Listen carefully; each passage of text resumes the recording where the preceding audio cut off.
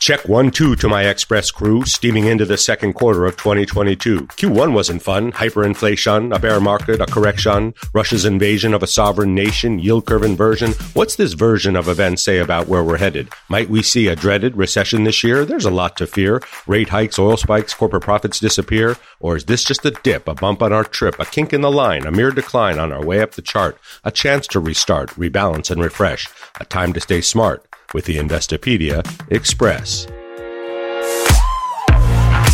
If only we knew if we've bottomed or if that was just a dip before the really big dip. We can't know, but if we want to be market participants, we got to stick with it and stay aware. U.S. equity markets did kick off the second quarter with gains, and first quarter, don't let the door hit you on the way out. That was the worst quarter for stocks since 2020. You know the catalysts: rising interest rates, stubborn and unpredictable inflation, the worsening situation in Ukraine, which has become a full-blown humanitarian crisis, geopolitical tensions, the inversion of the yield curve, plenty to worry about. But investors bounced back in March. The S&P 500 corrected 13% below its all-time high in January and February, but then rallied back 10% to close out the quarter. 23% swings inside an index, inside a quarter, are pretty rare. Here are a few relevant scores worth noting from the first quarter. Crude oil prices up 33%, the best first quarter since 1999 for crude oil. Commodity prices up 35%, the best first quarter since 1915. Gold up 6.6%, Bitcoin up 2%. The S&P 500 down 4%. Why did it feel worse? The MSCI Brazil Index up 36%. Beleza, meu bem. Energy stocks up 22%. Russia's stock market down 29%. Those kinds of returns and that kind of dispersion across asset classes is just not normal. But these are not normal times, and it's stressing investor sentiment. Bank of America's research sell-side indicator, which tracks the average recommended allocation to stocks by sell-side strategists, has fallen for 3 straight months since August of 2019. That's a big old bear flag if I've ever seen one. And Investopedia's own sentiment survey shows that half of respondents are pretty concerned about recent market volatility. More than 1/3 are making safer investments, and 45% still think the stock market is overvalued. But isn't it when sentiment gets most bearish that the stock market stages a turnaround? April is historically a strong month for stocks, but the corporate earnings season is coming up and the expectations are pretty low. According to FactSet, the estimated earnings growth for the S&P 500 for the first quarter is 4.7%. If 4.7% is the actual growth rate for the quarter, it will mark the lowest earnings growth rate reported by the index since the fourth quarter of 2020. That was 3.8%. Now, we know the game. Companies guide low with their earnings forecasts and then blow through expectations with their actual results, hoping to impress investors. We'll see if that works this time around. But the glory days of blowout profits are behind us, at least for now. 2021 was the most profitable year for American corporations since 1950. Profits surged 35% last year, according to the Commerce Department. You can thank household spending and demand for that, which was underwritten by government cash transfers during the pandemic. In all 4 quarters of the year, the overall profit margin stayed above 13%, a level reached in just one other 3-month period during the past 70 years. And corporate executives reap the rewards. An analysis of 2021 executive pay by Compensation Advisory Partners found that the median total CEO compensation at the 50 companies that have already filed proxy statements this year shot up by a record 19%. In contrast, the average hourly wage in the U.S. rose 4.7% last year, according to the Labor Department. Not enough to keep up with inflation. The rich get richer. Still, the U.S. economy is relatively strong, so the fears of a recession seem kind of odd. Yes, inflation is threatening to weaken the economy, but the jobs market is strong and wages are growing. Not enough to battle inflation if it sticks around a long time, but workers have the reins at the moment. The Labor Department reported on Friday that 431,000 jobs were added in March. Make that 11 straight months of job gains of 400,000 or more. That's the strongest stretch of hiring since 1939. The unemployment rate fell to 3.6%. Inside the jobs numbers, there was even better news for key demographics. Women, for the second month in a row, gained a significant portion of new jobs. The unemployment for black women 20 years and older fell. The unemployment rate for workers 55 and older, that fell too. The number of people who said they were unable to work because their employer closed or lost business fell by 40% to 2.5 million last month. Remember, the Federal Reserve cares about 2 things when it considers where to set interest rates: full employment, which it considers to be an unemployment rate between 3 and 4%, and inflation at around 2%, just a little bit higher. Check on one, big miss on the other. Still, the bond market is rumbling as the yield curve inverted twice last week. Remember, an inverted yield curve is when short-term treasury bonds have higher yields than long-term treasury bonds, which is a sign that investors don't have a lot of faith in the economy in the near term. An inverted yield curve is oftentimes the calling card for a recession, but neither a recession nor an inverted yield curve are necessarily an omen for a bear market either. Far from it. As our pal Ryan Dietrich of LPL Financial reminds us, the previous 4 times the 2 and the 10-year yield curve inverted, the S&P 500 rallied for another 17 months and gained 28.8% until the ultimate peak. The economy and the stock market are not the same. April is National Financial Literacy Month, even though here at Investopedia, every month is Financial Literacy Month. We're grateful to reach more than 20 million monthly readers from around the world who visit our site, our social media channels, our newsletters, and podcasts like this to learn about finance and investing. However, millions of people still need financial literacy and guidance but don't have easy access to it online, in schools, or in their communities. It is our goal to reach them. We're committed to extending our reach and resources to underserved communities who have traditionally been closed out of the financial services and information industries. We've created new guides to support today's investing environment, translated key resources into Spanish, and produced how-to videos for visual learners. In our updated financial literacy section on Investopedia, you'll find resources to help you become an engaged and educated investor in the ever-evolving financial markets. You'll also find resources to share with people in your family and community to help support their financial journeys. We wish you all a happy Financial Literacy Month, year, and future. And speaking of financial literacy, we just ran a nationwide survey of people of all ages and demographics, asking them about their financial and investing knowledge, their gaps, their expectations for growing their wealth, and funding their retirement. Here are just a few of the highlights of that survey, and they are pretty eye-opening. Millennials are just as likely to be invested in cryptocurrency as they are in the stock market. 38% say they own crypto, 37% say they own stocks. 1 in 4 millennials is relying on crypto to help fund their retirement. 23% of Gen Z respondents own cryptocurrency. 28% of Gen X owns crypto. More than half, 53% of Gen Z respondents expect to stop working before the age of 60, and many intend to rely on Social Security and crypto to fund their retirement. 39% of Gen Z investors are getting their investing information from YouTube. 30% turn to TikTok for financial advice. If that's you, check us out on TikTok. We're publishing all of those survey results on Investopedia, and we'll link to them in the show notes at investopedia.com/The Express Podcast. Let's get set up for the week ahead. It's kind of quiet on the corporate news front as companies head into the quiet period ahead of earnings season. Constellation and Brands and Levi Strauss are among the few notable companies reporting results this week, and both should have important things to say about the health of the consumer, rising input costs, and supply chains. On Wednesday, the Federal Reserve will release the minutes from its last meeting on interest rates when it hiked rates by 0.25%. We know the drumbeat is calling for at least 6 to 7 more rate hikes this year, but the minutes will offer more detail as to the size and timing of those future increases. The Fed's been pretty transparent lately, so we shouldn't expect too many surprises. And we'll be keeping an eye on mortgage applications here in the U.S. The 30-year fixed mortgage rate topped 4.8% last week, and that is cooling off housing sales, but not prices. Those continue to set new highs across the country.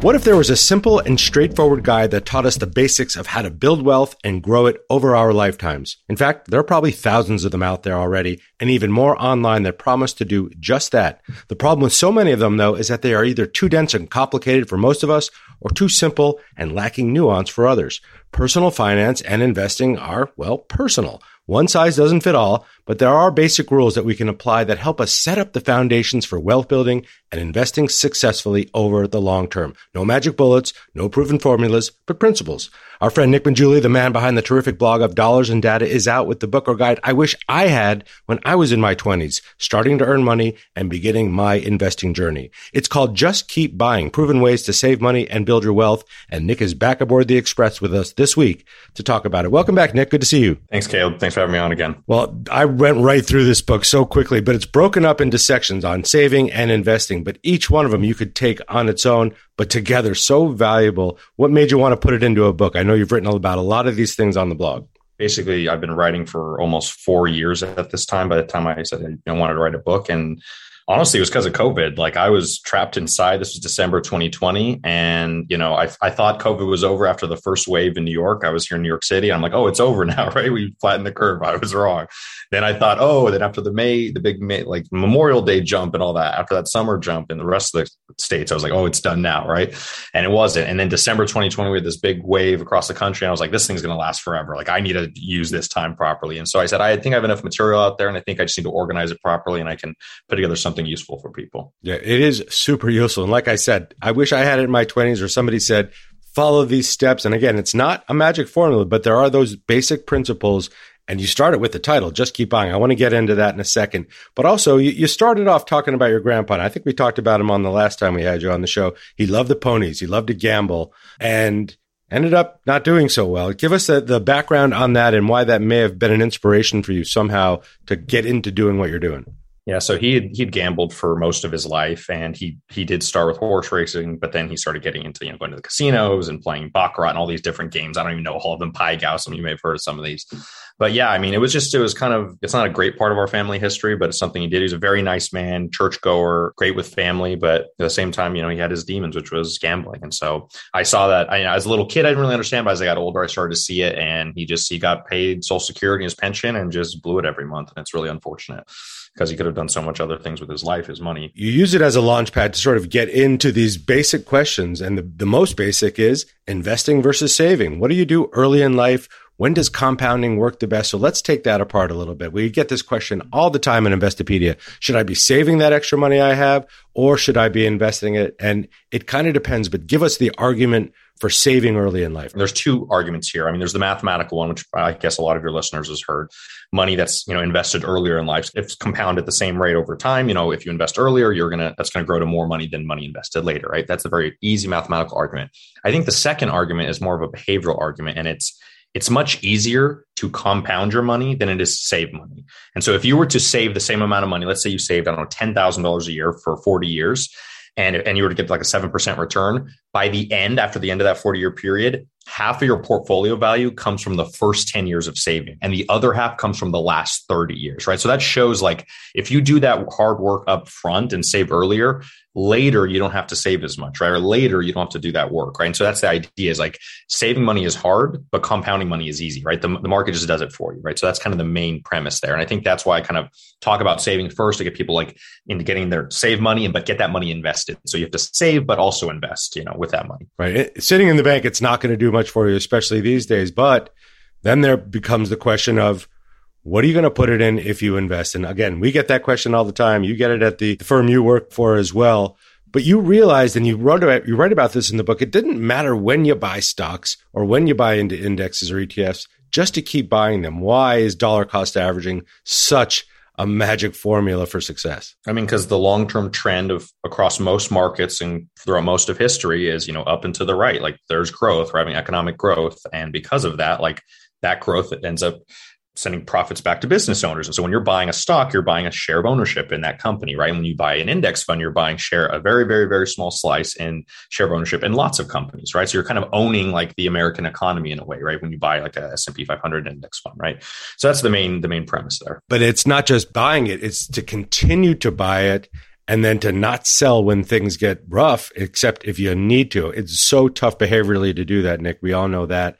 It's tough to hang on when you're watching things fall and you're watching news headlines and we go through these periods of uncertainty.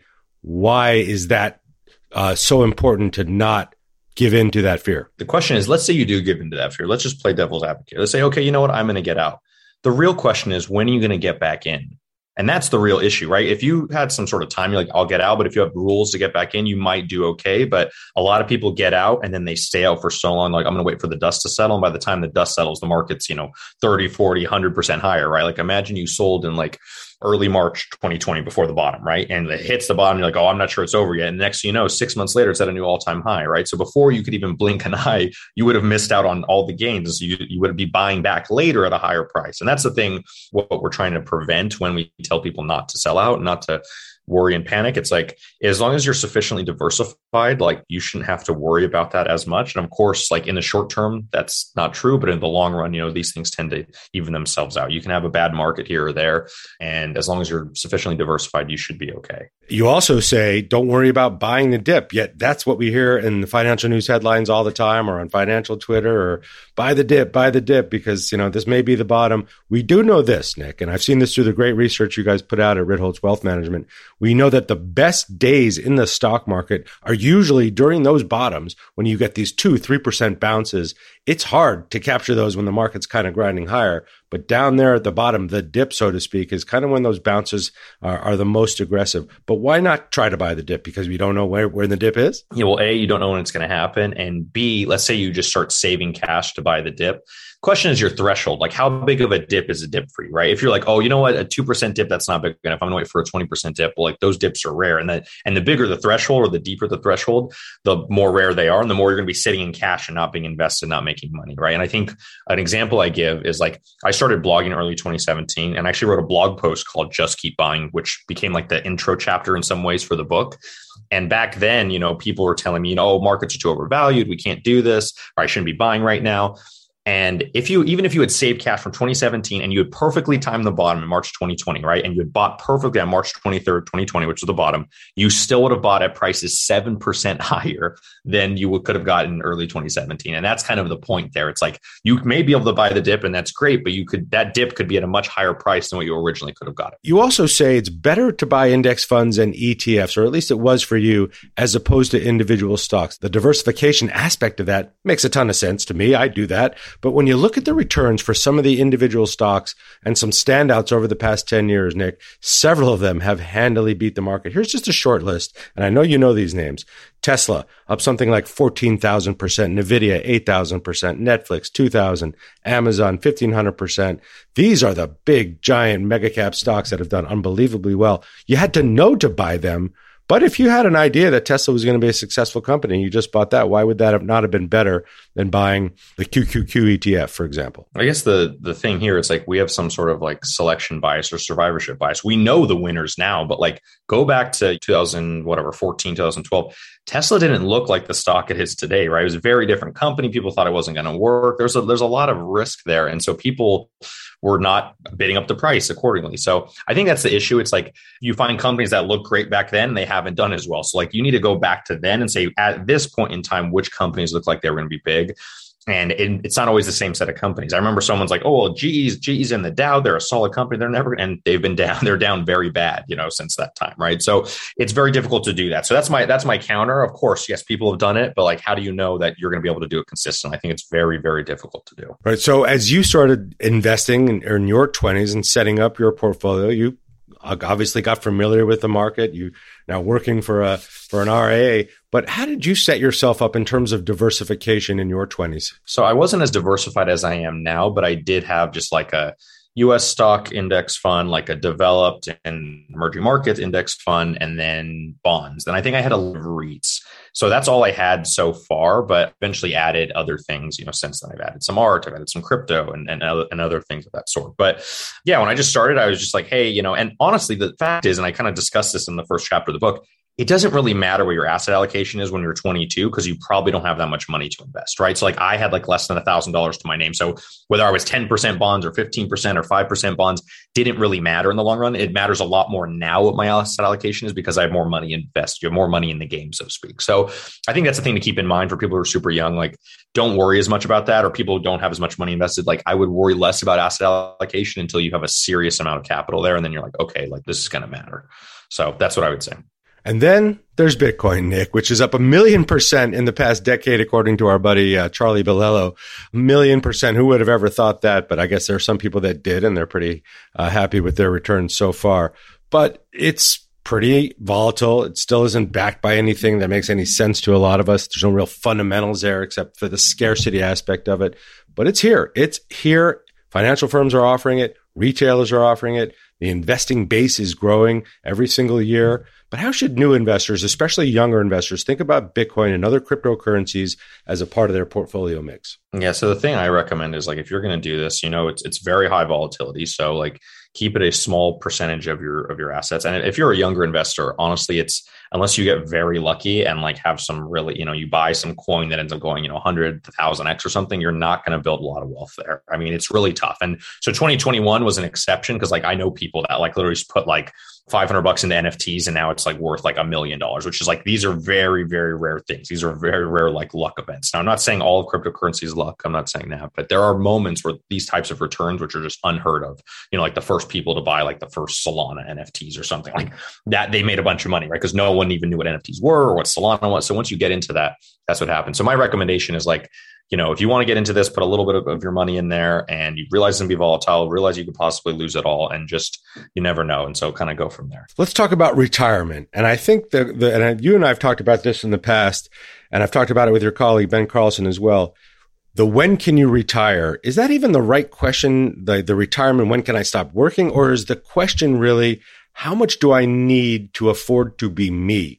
The ability to afford your time to do what you want. What's the right question to ask? And how do you ask yourself that question as you're sort of building your wealth as you grow older? I love the way you put it. Like, do I have enough to afford to be me? That's one thing. The second thing, which I think is more important in retirement, which I kind of discussed in the book a little bit, it's not even the financial aspect, it's the non-financial aspect of retirement, which is like when you say, to afford to be me, well, who are you? I mean this in a very sense. Like, okay, if you're working full time, that's a big piece of your identity. And now if you stop working all of a sudden, like, what are you going to do with those? Let's say you work 40 hours a week. What are you going to do with those 40 hours? And I think a lot of people hit retirement and they're like, wait, I didn't plan for this, all this time. And like, who's my identity? Who am I? And so it really, I think, impacts people much more than the monetary things. I don't think the monetary issues are as big for most retirees. I think for most retirees, the issue is like, what am I going to do with my time? How am I going to enjoy my, final few decades, and all that. So it's a little grim, but it's true. And you've got to kind of think about that. You kind of have to think about like, what do I really want to do? So solve that problem first and worry less about the monetary things. I show some data in the book that only like 1 in 6 retirees are pulling down principal. Most of them live off their dividends and Social Security in the US. So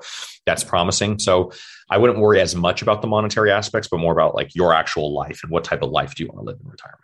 That's the right question. And I think we're living longer by and large, which is a good thing, but you could have 30, 40 years once you punch out from your job to have to be able to afford that lifestyle, but also you want to enjoy it as well. So it's such an interesting question. And there are some rules and some good tips in your book that make a lot of sense. Let's get personal with you.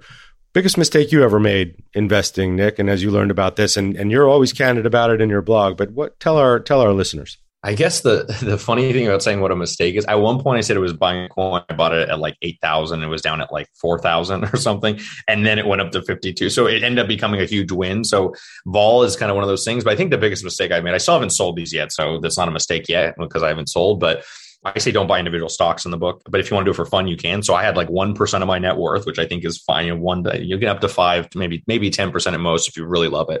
But I try not to say beyond that. So I have 1% of my net worth in these 2 individual stocks. I bought them and they're both tech stocks and they are down very badly. Both of them are down 50, 60%, whatever. And so I haven't sold them yet, so I can't say they're a mistake yet, but that might be my biggest mistake. I've done other stuff with individual stocks, but I ended up selling basically at the price I bought them at. And so I didn't really lose any money. I lost some opportunity costs because S&P was probably higher, but yeah, so that's probably my biggest mistake is just buying individual stocks and thinking I could play that game. You're talking to the man who bought Lehman Brothers at 19, thinking it could never go out of business and then doubling down when it went to 8. So I've made plenty myself, and that's why I just keep it simple. You've written a terrific book here, but what's your favorite investing book? And I know you've got a few, but give us one or two, especially for the folks who really want to learn and go deep. The Intelligent Asset Allocator by William Bernstein. That's really good. If you want to think about asset allocations, a lot of his books are really good. Against the Gods. That's another Bernstein, Peter Bernstein. It's so funny. They both have last name Bernstein.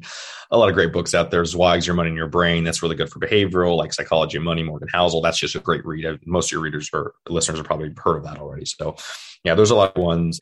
And those are like investing specific. You start getting into personal finance. There's so many more, like Your Money in Your Life, Get Good with Money. I think it's Tiffany Leachy. So there's like a lot of, it depends. You need to be much more specific to like get me, but like those are kind of just a handful I would throw out there. Sure. We have those on our list of best investing and personal finance books on Investopedia. And we did have Morgan on the show here talking about his book, which is terrific. So great calls there. And folks, we'll put those in the show notes. Nick, we're a site built on our investing terms, and that's why a lot of people come to us, at least for the first time. I got a feeling I know what your favorite investing term is, but I'd love to hear it from you. What's your favorite? What's the one that speaks to your soul, and why do you love it so much? So my favorite and least favorite at the same time is dollar cost averaging. And I will explain why. Because the issue is, so the original, I think, definition of dollar cost averaging came from Benjamin Graham. And it was just this idea of just buying over time, right? As soon as you get money, you buy. And so that's kind of what, if you have a 401k or something, you're buying every 2 weeks or once a month, whatever, you're getting paid and you're just buying. The issue with that term has also been used to explain how people like invest in inheritance, or you sell a business. You have a big amount of money. Let's say you have $100,000, right? You're like, I'm not going to put all 100,000 in now. I'm going to spread it out over the next 12 months. You're going to put like what, $8,300 a month, right? For the next 12 months. And that's going to get you to like 100,000. That's also called dollar cost averaging, but that's very different than like buying as soon as you have your money, right? Like, if you're buying as soon as you have your money, you're technically investing right away, but saying, oh, I'm going to slowly get into the market. That is like the term I don't. So it's kind of I have a love-hate relationship with the term, but that's probably the most used term I have out there. And at the heart of it is really the message and the title of your great new book, Just Keep Buying, Proven Ways to Save Money and Build Your Wealth. Nick Maggiulli. You got to check out the blog too, folks, of Dollars and Data. And this book is tremendous. We're going to put a link to it so you can check it out in the show notes. And so good to have you back on The Express, Nick. Thanks for rejoining us. Yes, thank you. Thanks for having me on again, Caleb. Appreciate it.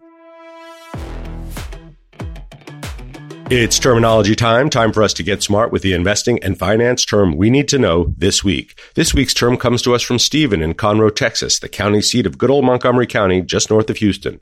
Stephen suggests gas tax this week, and we like that term given President Biden's announcement last week that he's ordered the release of 1 million barrels a day from the nation's strategic petroleum reserves beginning May 1st for 6 months to ease gas prices. He did not commit, however, to pausing the gas tax, which some people have been hoping for, since that would make a much bigger difference than 1 million barrels of oil on the market. Keep in mind, we consume about 20 million barrels of oil a day here in America, so 1 million is just a little more than a drop in the bucket. So what is the gas tax? Well, according to Investopedia here in the U.S., the gas tax is an excise tax that you pay when you fill up your vehicle. The federal government and states both impose gas taxes, with much of the revenue raised going towards fixing highways and other infrastructure projects. State gas taxes range from just under 10 cents to nearly 60 cents for a gallon of gas, although some states charge based on the type of gas rather than on the amount of gas that you're buying.